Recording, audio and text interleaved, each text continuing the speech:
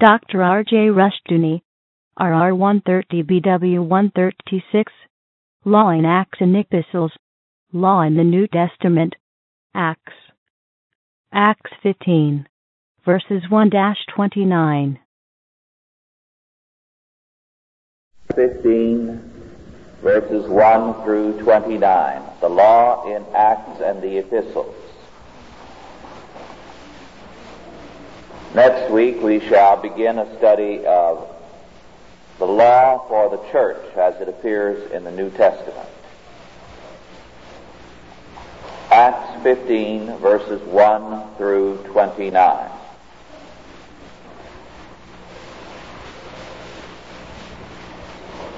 And certain men which came down from Judea taught the brethren, and said, Except ye be circumcised after the manner of Moses, ye cannot be saved.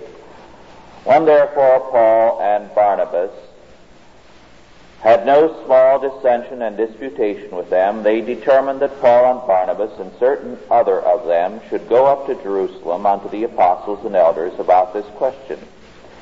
And being brought on their way by the church, they passed through Phoenicia and Samaria, declaring the conversion of the Gentiles, and they caused great joy unto all the brethren.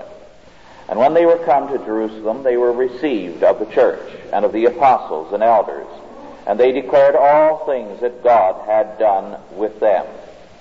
But there rose up certain of the sect of the Pharisees, which believed, saying that it was needful to circumcise them and to command them to keep the law of Moses. And the apostles and elders came together for to consider of this matter. And when there had been much disputing, Peter rose up and said unto them, Men and brethren, ye know how that a good while ago God made choice among us that the Gentiles by my mouth should hear the word of the gospel and believe.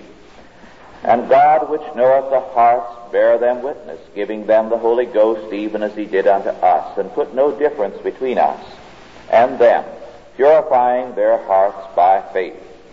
Now therefore why tempt ye God to put a yoke upon the neck of the disciples, which neither our fathers nor we were able to bear? But we believe that through the grace of the Lord Jesus Christ we shall be saved even as they. Then all the multitude kept silence and gave audience to Barnabas and Paul, declaring what miracles and wonders God had wrought among the Gentiles by them. And after they had held their peace, James answered, saying, Men and brethren, hearken unto me. Simeon hath declared how God at the first did visit the Gentiles, to take out of them a people for his name. And to this agree the words of the prophets, as it is written, And after this I will return, and will build again the tabernacle of David, which is fallen down. And I will build again the ruins thereof, and I will set it up, that the residue of men might seek after the Lord, and all the Gentiles upon whom my name is called, saith the Lord, who doeth all these things. Known unto God are all his works from the beginning of the world. Wherefore my sentence is that we trouble not them which from among the Gentiles are turned to God, but that we write unto them that they abstain from pollutions of idols, and from fornication, and from things strangled, and from blood. For Moses of old time hath in every city them that preach him, being read in the synagogues every Sabbath day. Then pleased it the apostles and elders with the whole church to send chosen men of their own company to Antioch with Paul and Barnabas, namely Judas surnamed Barsabas, and Silas, chief men among the brethren. And they wrote letters by them after this manner. The apostles and elders and brethren send greetings unto the brethren which are of the Gentiles in Antioch and Syria and Cilicia. For as much as we have heard that certain which went out from us have troubled you with words, subverting your souls, saying, Ye must be circumcised and keep the law, to whom we gave no such commandment. It seemed good unto us, being assembled with one accord, to send chosen men unto you with our beloved Barnabas and Paul, men that have hazarded their lives for the name of our Lord Jesus Christ. We have sent therefore Judas and Silas, who shall also tell you the same thing by mouth. For it seemed good to the Holy Ghost and to us to lay upon you no greater burden than these necessary things, that ye abstain from meats offered to idols, and from blood, and from things strangled, and from fornication, from which if ye keep yourselves, ye shall do well. Fare ye well.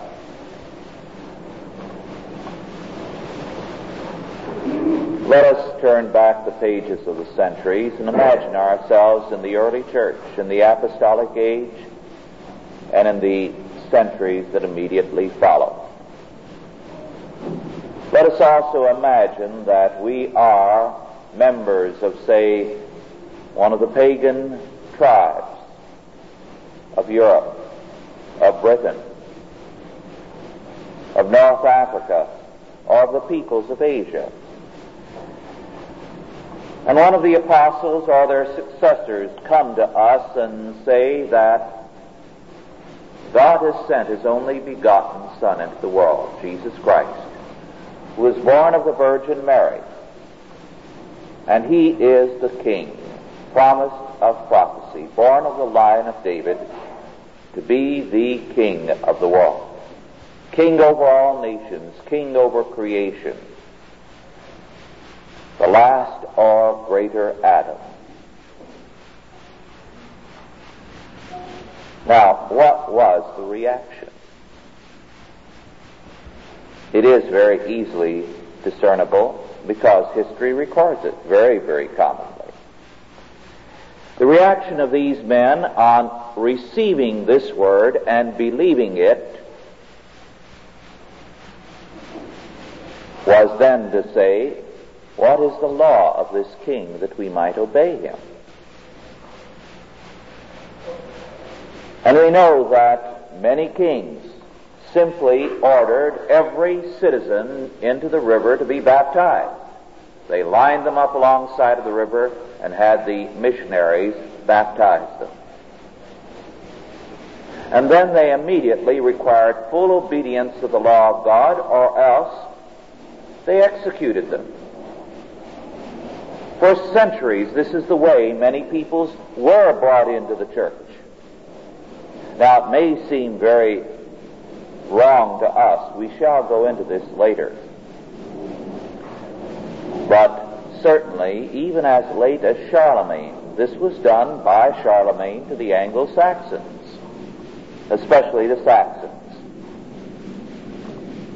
And Charlemagne did it not because he was saying this is a better missionary method, but because having conquered that area and insisting that the Word of God apply to that realm, and since the Saxons were disobedient repeatedly, the only way he could end human sacrifice and many, many other abominations was to say, now, you're all going to be baptized, every Saxon among you.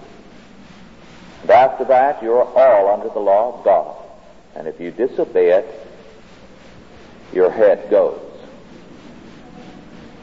It's the only way that he and many others ended human sacrifice and other things in the realms they ruled by saying, Christ is King, His law shall prevail. God now having sent His Son into the world to be born of the Virgin Mary, He must be obeyed, and His law must be obeyed. Now, this story can be repeated time and time again and documented endlessly. Some of you probably recall some history teachers telling you how awful they were in the early church because they converted people this way. Well, actually, this isn't the way they converted them. When the king was converted, he felt he had a duty to institute the rule of the king, Jesus, in his realm, and to end all kinds of abominations. And this is how they immediately put an end to all human sacrifice and various forms of perversion and other abominations within their realm. And they accomplished a great deal of good thereby. Then they called for missionaries and teachers to go in and evangelize their peoples. And this was done.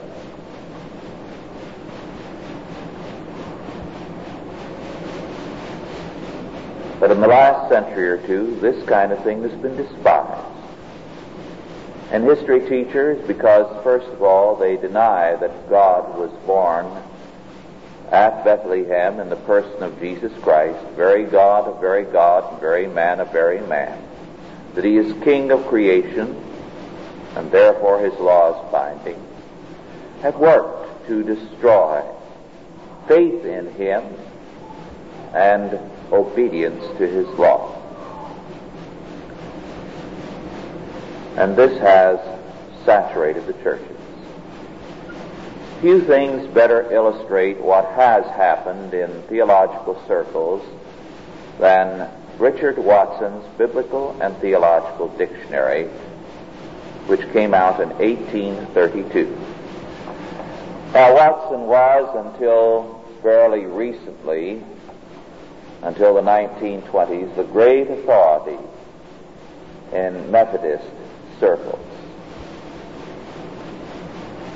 In his day, Watson was regarded as one who had broken very sharply with Calvinism and with the Church of England. And yet, Watson still showed the ancient Christian regard for law. Watson, in his dictionary, in a long section on law, many pages long, states the ancient position that was held for centuries, that grace did not set aside the law, but brought about the possibility of the fulfillment of the law. Therefore, he said, the law was not superseded, but rather the Christian era called for its more intensive and wider, worldwide application. And he went on to say that the New Testament not only restated the whole of the Ten Commandments, but extended its force and power. This from Watson. And yet since then, the Wesleyan tradition has become very antinomian. Compare what Watson held with the work of a modern Wesleyan, F.F. Bruce, one of the most distinguished contemporary scholars in Britain, who in 1968 was in Pasadena at Fuller Seminary giving the Patent Lectures. These were published under the title, The New Testament Development of Old Testament Themes. He never mentions the law. He recognizes in the course of his book that the word that is translated salvation can also be translated victory. But both are equally acceptable translations. So that when we say we have been saved by God, it means that God is victorious in our lives. When we say that salvation is brought into the world through Jesus Christ, we mean that God's victory is brought into the world through Jesus Christ. All this he admits, and it's a fact well known to Greek scholars. But he fails to admit the law as the instrument of that victory. How then is victory to come, according to Bruce in these Patent Lectures? He denies that God's grace having been manifested, the victory is extended through law. Why, he says, victory comes by death or martyrdom. We are victorious as we give our necks to the enemy to be slain. I fail to see any victory in lying down and allowing the powers of darkness to martyr me. What victory is there in that? What Bruce offered at his lectures in Pasadena was a program for defeat. Now, one of the central texts used by these antinomians is Acts 15:5. In fact, the whole of the 15th chapter of Acts, as well as Romans 7. So let us examine these and see what they meant to the people then. In Acts 15:5, there rose up certain of the sect of the Pharisees, which believed, saying that it was needful to circumcise them and to command them to keep the law of Moses. This had reference to the Gentile converts. What is the meaning of this? Now, there is no evidence that after the Council of Jerusalem of Acts 15, the Ten Commandments were abolished and the law of God superseded. The epistles were all written after Acts, and yet in the epistles, as Watson said, you find all the Ten Commandments and many of the subordinate laws cited as still binding. The first chapter of Romans concludes with Paul's statement concerning homosexuality, that it deserves the death penalty. Paul in Ephesians 6:2 restates the fifth commandment and says it's the first commandment with promise, indicating that all the promises of the law and all of the law is still valid. But Judaism had misused the law. It had called the law the traditions of men. And the law had been made into the way of justification rather than sanctification. Paul at Antioch declared of Jesus Christ in Acts 13:38 and 39, "Be it known unto you, therefore, men and brethren, that through this man is preached unto you the forgiveness of sins. And by him all that believe are justified from all things, from which ye could not be justified by the law of Moses." You see, St. Paul was there not only preaching salvation through Jesus Christ, but contrasting it with a false doctrine of justification through the law of Moses, from which he could not be justified by the law of Moses. This was the great evil. The law, from a way of sanctification as God had given it, had been converted into a way of justification. And against this, Paul waged war, as did the entire church. The Judaizers continued, as a couple of sects, notably the Ebionite sect, to hold that justification was through the law. But the rest of the church said, no, justification is through the blood of Jesus Christ. Sanctification, the way of righteousness and holiness, is the law. This then was the issue. Justification by rabbinic law or justification through Jesus Christ. And this was the issue at the Council of Jerusalem.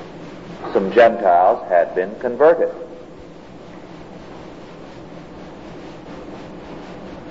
And immediately the Pharisees, the Judaizers within the church, wanted to compel these converts to obey the rabbinic law and tradition and to treat the law as the way of justification. The issue, therefore, was justification. How were men justified?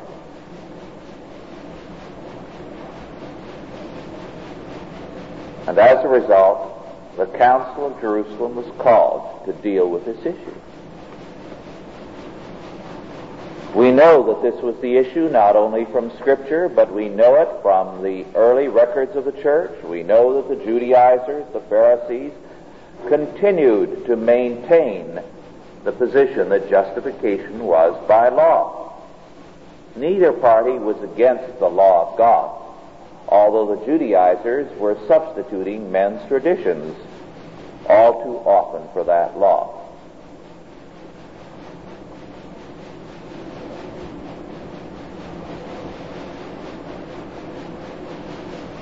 Now, verse 21 of the Council of Jerusalem reads, "For Moses of old time hath in every city them that preach him, being read in the synagogues every Sabbath day." Now, this is an interesting verse, because the word synagogue obviously means the Jewish congregation. But it also meant and was used for a couple of centuries, and we encounter it in the New Testament for Christian assemblies. In other words, the early church was also called a synagogue or an assembly. That's the meeting. To the assembly of the church in thy house. And the custom of reading the law continued in the church. We still have it in many churches, where the Ten Commandments are read at every communion service. And in many hymnals it is still retained at the beginning of the hymn book. Moreover, verse 20 says, "But we write unto them," the Gentile believers, this is their decision, "that they abstain from pollutions of idols, and from fornication, and from things strangled, and from blood." Now, what is the meaning of this decision of the Council of Jerusalem? Did this mean that this was all from the law that was required of the Gentiles? Did it mean that they were free to have other gods and to blaspheme, to dishonor their parents, to murder, to bear false witness, and so on? Very obviously, this does not mean that. The issue was not, was the law to be retained, but how was it to be retained? As a means of sanctification or of justification. Now, the instructions in this chapter are verses 20 and 29. "That ye abstain from meats offered to idols, and from blood, and from things strangled, and from fornication, from which if ye keep yourselves ye shall do well," clearly presupposes the law, and it emphasizes how far the law was to be retained. Now let's analyze the meaning of this. First, very clearly, salvation is through Jesus Christ and His atoning work. There is no other way of salvation. The law can save no man. This was clear cut. But what to do with the law? 2 or 3 things are emphasized, 3 in particular. They are commanded to abstain from the pollution of idols. Now, this is significant. This was a problem in the early church. We've touched on it before. All the meat in those days was, first of all, throughout the Roman Empire, offered to the pagan gods and then sold in the temple. It was sacrificial meat. It was holy meat. The pagans would go there and buy the meat and take it home and have their food. And their meal at home was a communion service with the God at whose temple they bought it. For this reason, Josephus tells us that the Jews who lived in Rome were vegetarians. Not because they enjoyed it, but because they considered all the meat as polluted meat, because it was offered to idols. Now, at this point, the counsel to the Gentiles given by the Council of Jerusalem is that ye abstain from meat offered to idols. In Romans 14, St. Paul says that the strong can eat such meat. Was he throwing the law aside? Not at all. The new converts still treated that meat seriously because they believed that the idols were real gods. And so for a time they were kept separate from all such meat. But St. Paul tells those who have grown enough in the faith later on, who know that those idols are nothing, so there's no significance to them. He says, if it does not trouble you or make you feel that there's any religious pull to that idol worship, then you can eat them. Because now they no longer have any significance to you, and the communion service aspect is meaningless to you. But those of you who find yourselves troubled and fearful and afraid of the old gods, abstain from them. Abstain from the meat. This was the significance of this commandment. Then again we have the second general heading. Fornication is to be abstained from. And the word fornication, as it is translated into English, does not give the force of the Greek, which means sexual sins in general. For Greeks as well as others, sexual sins were not sins. The body was nothing. Mind, ideas were everything. And therefore, sin was something you did with the mind, not with the body. What you did with the body was nothing. This is why Socrates could be indulging in perversion and talk about virtue. Because virtue was something connected only with the mind, with spirit, not with matter. And so, the whole area of the law that deals with physical things is covered by this. Fornication is to be abstained from. The Council of Jerusalem said nothing, for example, about theft and murder because the pagans already condemned these. They didn't have to restate these things. There were laws in every one of the countries then against theft and murder. These laws have moreover been heavily influenced by biblical law. That's another story, but biblical law had influenced the Roman Empire at certain points.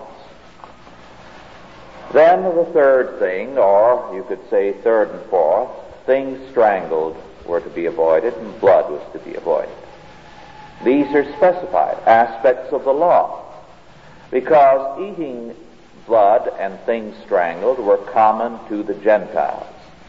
As a result, there was a specific mention of them and that they were forbidden. Thus, the council did not abolish the law, but it emphasized those details which the pagans did not regard as serious or did not regard as any moral concern. Circumcision was dropped because baptism had replaced it. The new covenant was with the church, and Israel's right was superseded.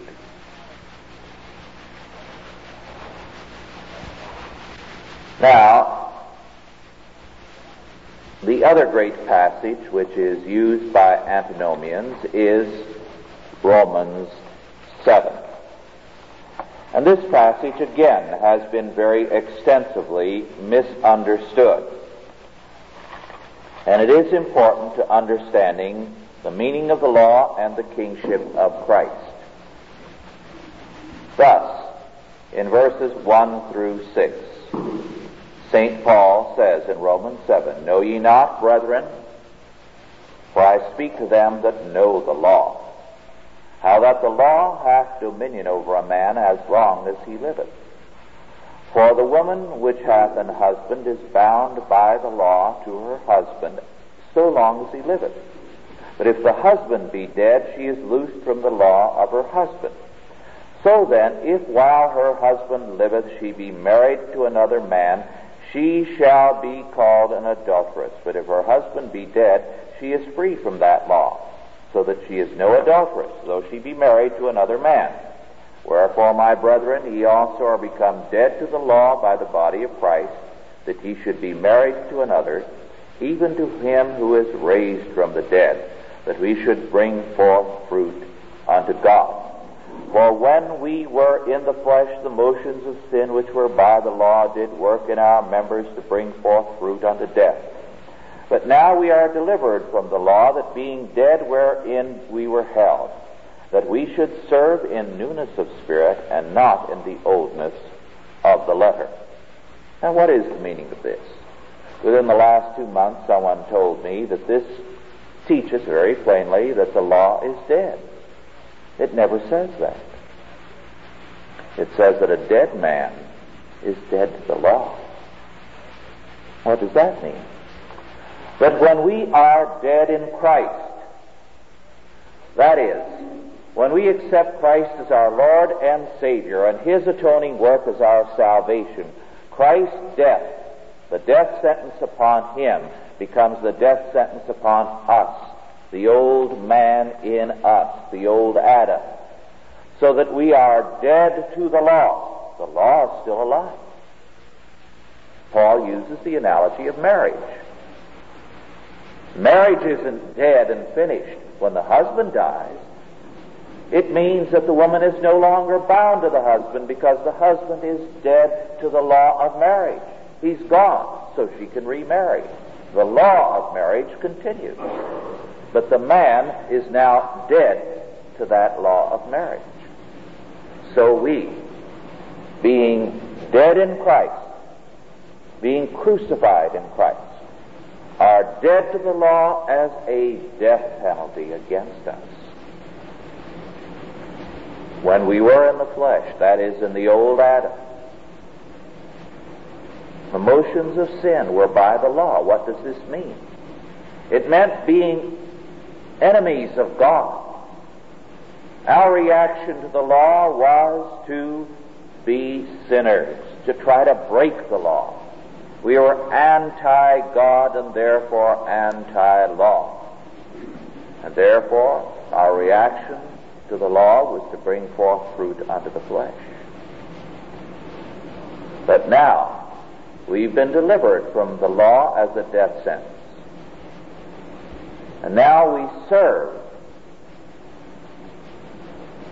in newness of spirit, that we should bring forth fruit unto God. So, having been raised from the dead and being alive in Christ, whereas once we brought fruit unto rebellion, unto sin, now we bring forth fruit unto Christ. Once the law provoked us to sin, now the law provokes us to obedience and to righteousness.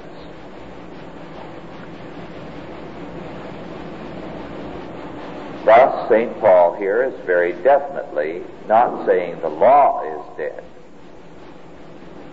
And as Charles Hodge, one of the greatest commentators on Romans, said emphatically, it is not the law that dies, but the sinner.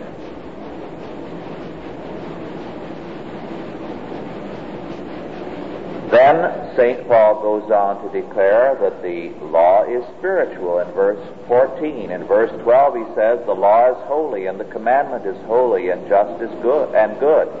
In verse 10 he says, the law was ordained to life. Now as a redeemed man he can say in verse 22, I delight in the law of God after the inward man.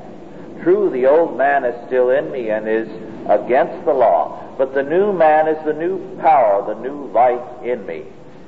And in verses 23 to 25 he says, the new man serves the law of God, the old man the law of sin. The law is the standard for the new man, that the righteousness of the law might be fulfilled in us, in the 4th verse of the 8th chapter. John Murray, in commenting on these passages, says, and I quote, the law of God has the fullest normative relevance in that state which is the product of grace. To construe the relation of law and grace otherwise is to go counter to the plain import of the text. That one sentence is especially telling. The law of God has the fullest normative relevance in that state which is the product of grace. This is what Watson said in 1832, that the power and the scope of the law was extended by grace, not curtailed.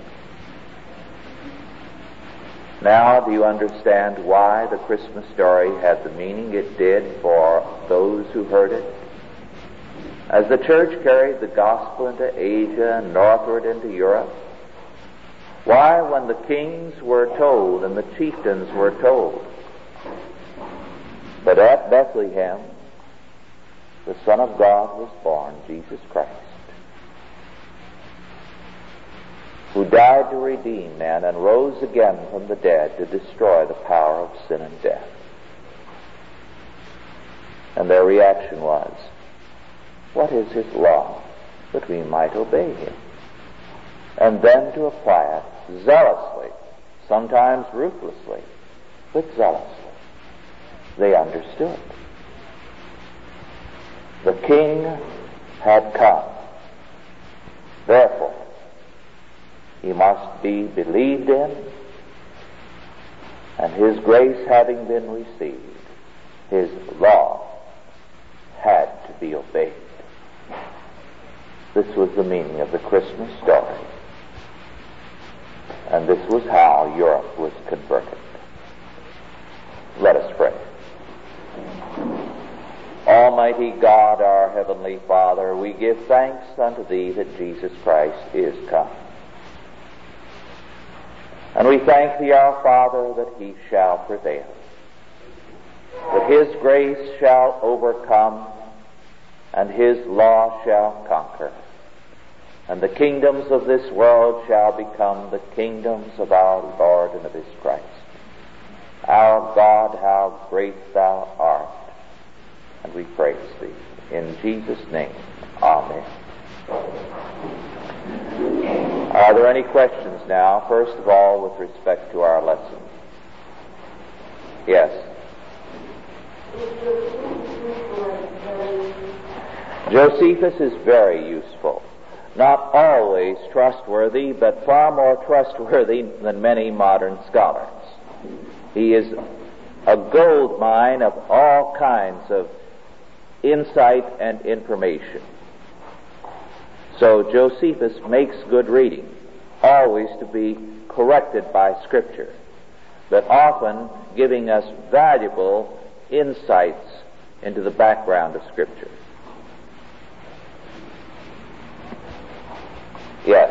Something you said that the church is speaking about God and the consequences and attitudes. Are not strong from the law?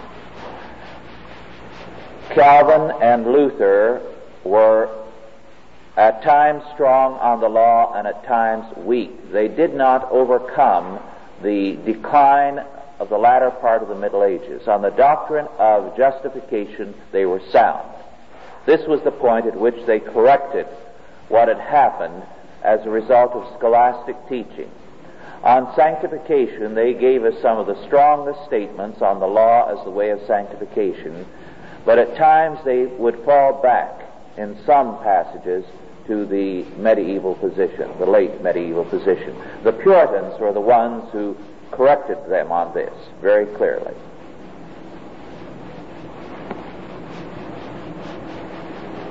Yes.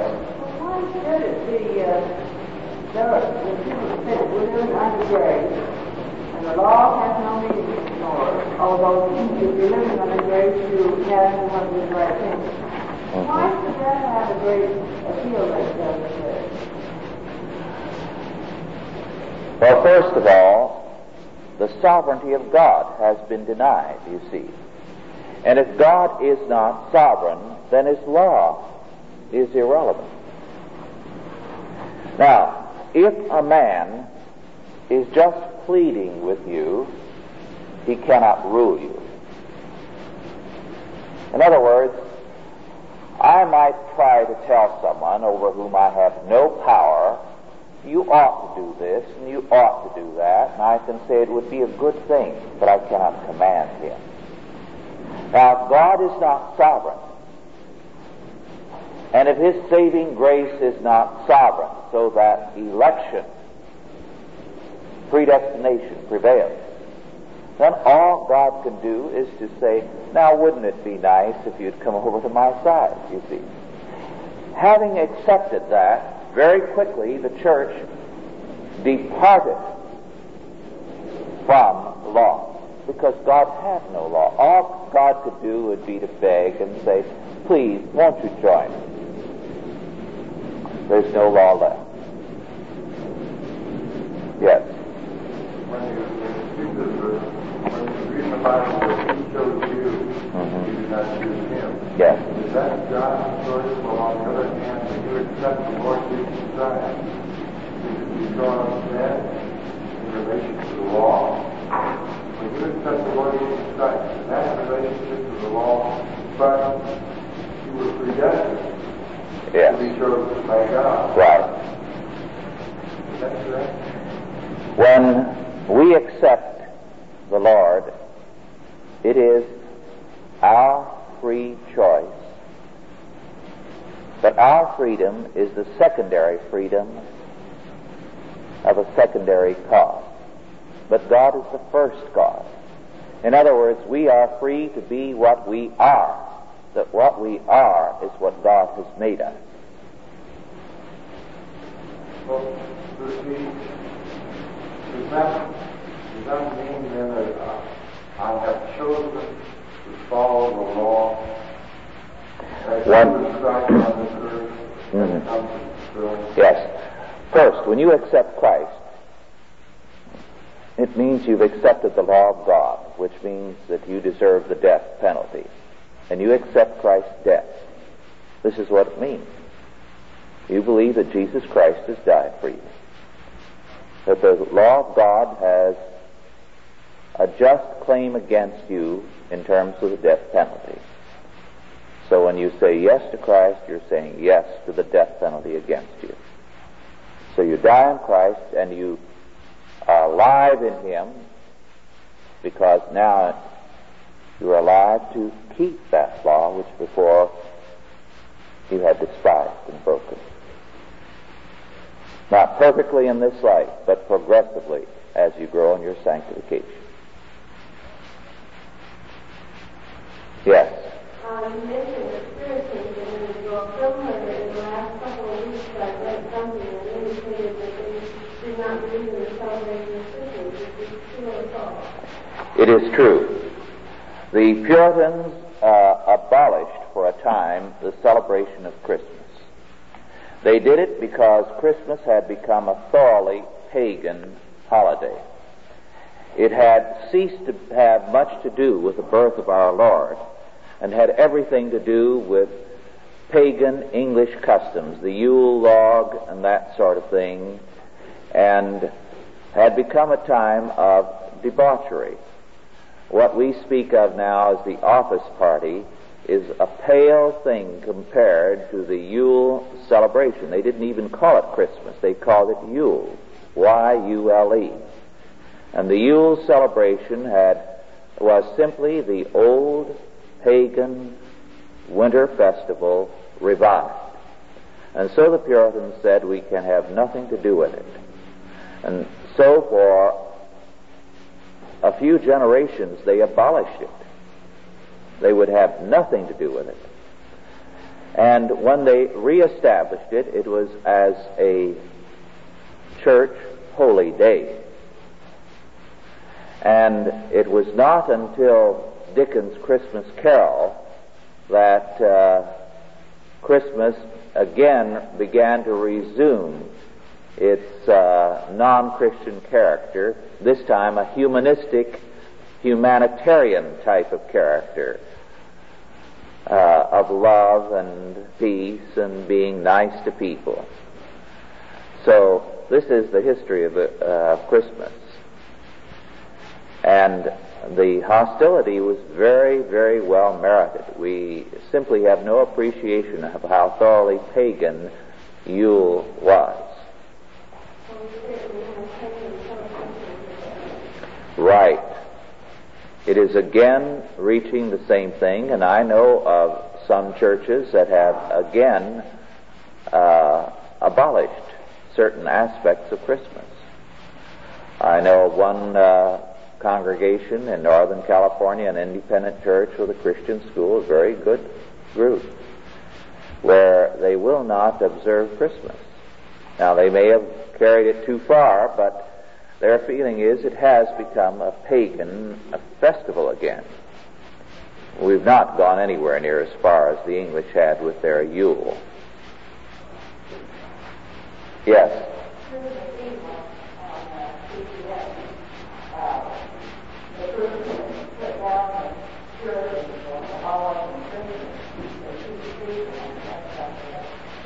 Yes, very interesting.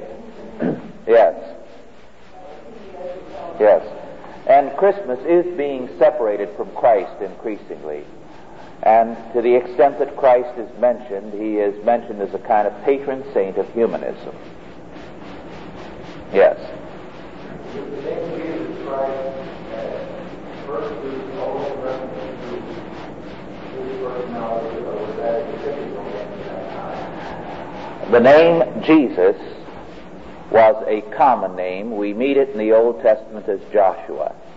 Jesus and Joshua are the same names. Jesus is the name as it has come through the Greek and the Latin to us.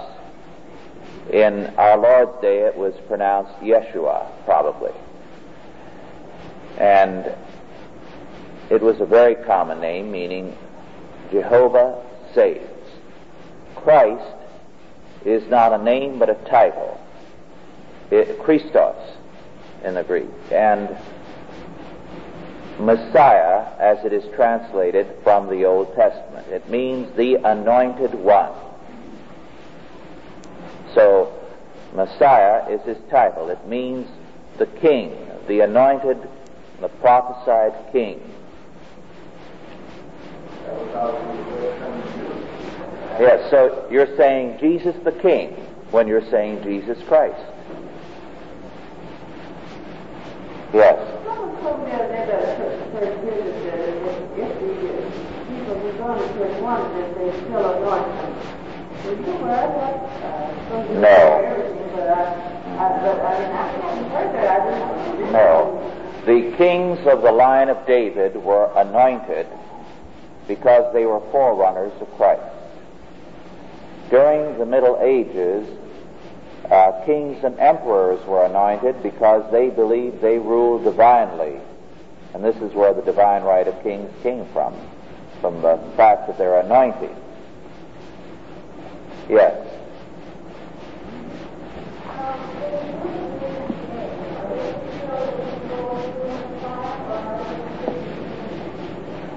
Virtually all Judaism today is humanistic, so it does not look to a personal Messiah. Some few of the Orthodox Jews do. Our time is just about up, but I'd like to read a passage from a book by Hal Lindsey, The Late Great Planet Earth. And I think this sums up the tenor of the book, which isn't much. This paragraph, page 176, there used to be a group called post-millennialists. They won't even admit that we exist any longer.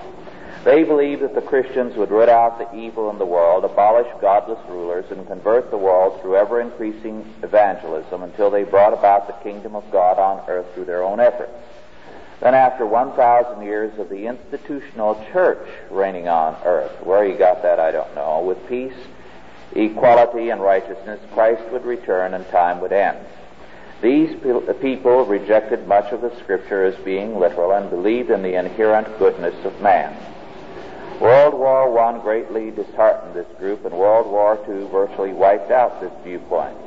No self-respecting scholar who looks at world conditions and the accelerating decline of Christian influence today is a post-millennialist, unquote. Now, the only thing you can call the author is a liar. He knows if he knows anything. But no one who has ever held this position believed in the inherent goodness of man. Calvin certainly did not. Or to name some of the great American scholars of the past: Warfield, Hodge, Alexander, and all the others, the greatest commentators this country has ever seen, none of them ever believed in the inherent goodness of man. In fact, the usual charge by the pre-mills against them is that their doctrine of total depravity is unfair to man. Nor do any of the post-mills of today, myself or Dr. J.M. Kick or Roderick Campbell or any of the others, O.T. Alice and innumerable others, J. Gresham Machen, hold to the inherent goodness of man. He knew when he wrote that it was a lie. And according to the laws of evidence, if a man lies very blatantly and plainly in one point, his testimony at every point is to be disregarded. And there's not much about Scripture in this little book. It's mostly contemporary affairs. Well, see how bad things are. Therefore, the rapture is the only answer. Well, with that, our time is up. Let's bow our heads for the benediction. And now go in peace. God the Father, God the Son, and God the Holy Spirit bless you and keep you, guide and protect you, this day and always. Amen. Authorized by the Chalcedon Foundation. Archived by the Mount Olive Tape Library. Digitized by ChristRules.com.